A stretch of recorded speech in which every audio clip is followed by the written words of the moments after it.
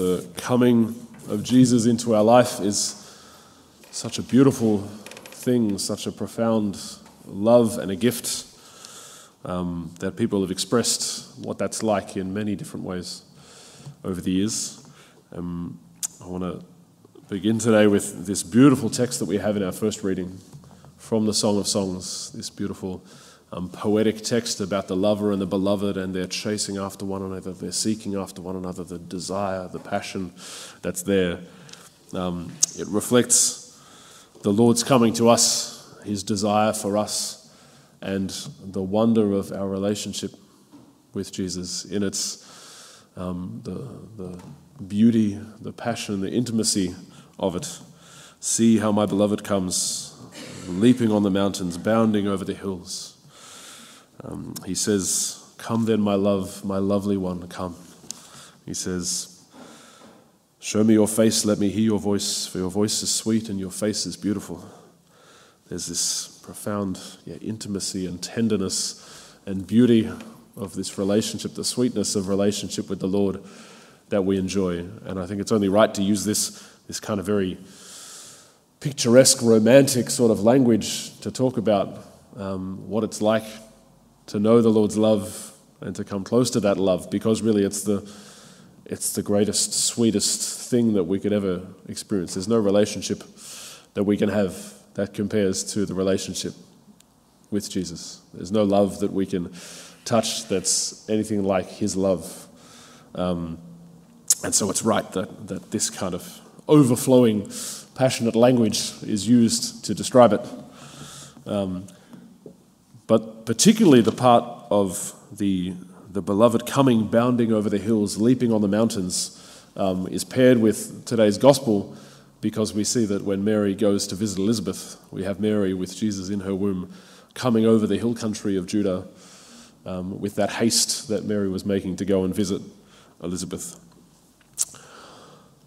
And so I want to look at both those readings, because while the relationship we have with the Lord is the most sublime, beautiful, sweetest love that we can touch in this life, greater than any other relationship we can have, it makes sense then that another great sweetness in this life is when we can share the intimacy with somebody else who knows that love of relationship with the Lord.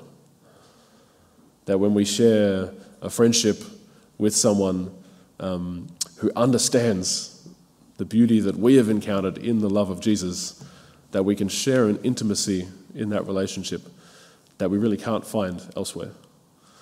No matter how much in ordinary earthly friendships we might share an interest in something, or we might really love one another or care for one another, but to share in the beauty of relationship with the Lord, to understand the sweetness that this other person's heart has encountered, for them to understand the profound love that I have found in relationship with the Lord, is such a deep and beautiful thing. And that's what I wanted to point to in this scene where Mary comes to visit her cousin with the joy of the Annunciation, the joy of Jesus in her womb, coming to share in the joy of Elizabeth's pregnancy as well. They come together, and the Holy Spirit fills both of them with such a profound joy that they share in this moment. And there's some beautiful kind of paintings of this where they're absolutely rejoicing in one another as they rejoice in the Lord and as they rejoice in what the Lord is doing in their lives, the way that he's come to touch them. You could say that there's a similar sort of thing between Jesus and John the Baptist, both of them living out their vocations as cousins and sharing in that grace that the Lord has poured upon them. And I hope that some of you have encountered something of this intimacy and this sweetness of sharing in with a relationship with another, someone who understands that beauty of relationship with the Lord, perhaps in your families, perhaps in close friendships, perhaps in your spouses. But not all of our relationships are like this. Not everybody understands the joy, the life, the love that we might have encountered in Jesus. And this can be a particular tension when we come to celebrate Christmas. That for us, Christmas is not just about lights and parties and celebrations and gifts and Christmas trees, but it's about our beloved coming to us. Jesus reaching out and coming into our lives. And that's a profound, that's a intimate and beautiful thing for us. And I imagine many of the celebrations we're going to be having over the coming days of Christmas, whether they're with family or with friends or with colleagues or with whoever that is, not all of them are going to understand the profound joy that we find in this feast, in this holiday. So there's a kind of cross to bear in that. Of course, we want to witness to the joy of Jesus coming into our lives and somehow share the beauty of that with other people who may not understand in the way that we do. They may not have encountered it.